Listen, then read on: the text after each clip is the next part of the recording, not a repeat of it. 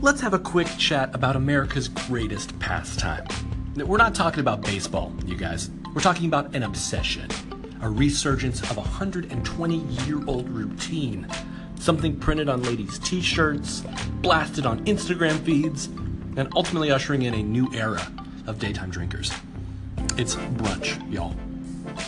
And it's our word of the day.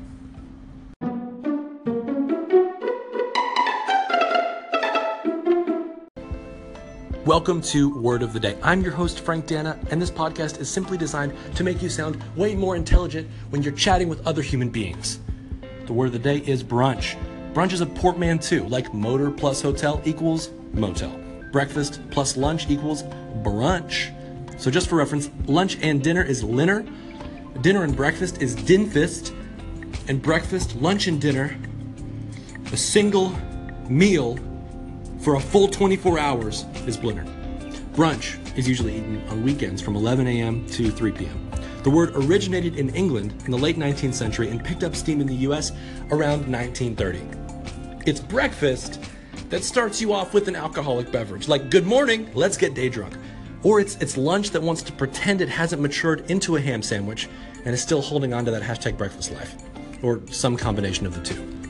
About 122 years ago, Guy Barringer wrote an article in Hunter's Weekly entitled Brunch, a Plea, to describe a Sunday meal for, quote, Saturday night carousers. Instead of England's early Sunday dinner, a post-church ordeal of heavy meats and savory pies, why not a new meal, writes Guy, served around noon, that starts with tea or coffee, marmalade, and other breakfast fixtures before moving along to the heavier fare.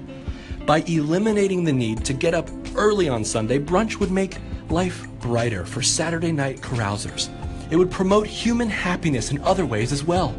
Brunch is cheerful, sociable, and inciting. It is talk compelling. It puts you in a good temper. It makes you satisfied with yourself and your fellow beings. It sweeps away the worries and cobwebs of the week.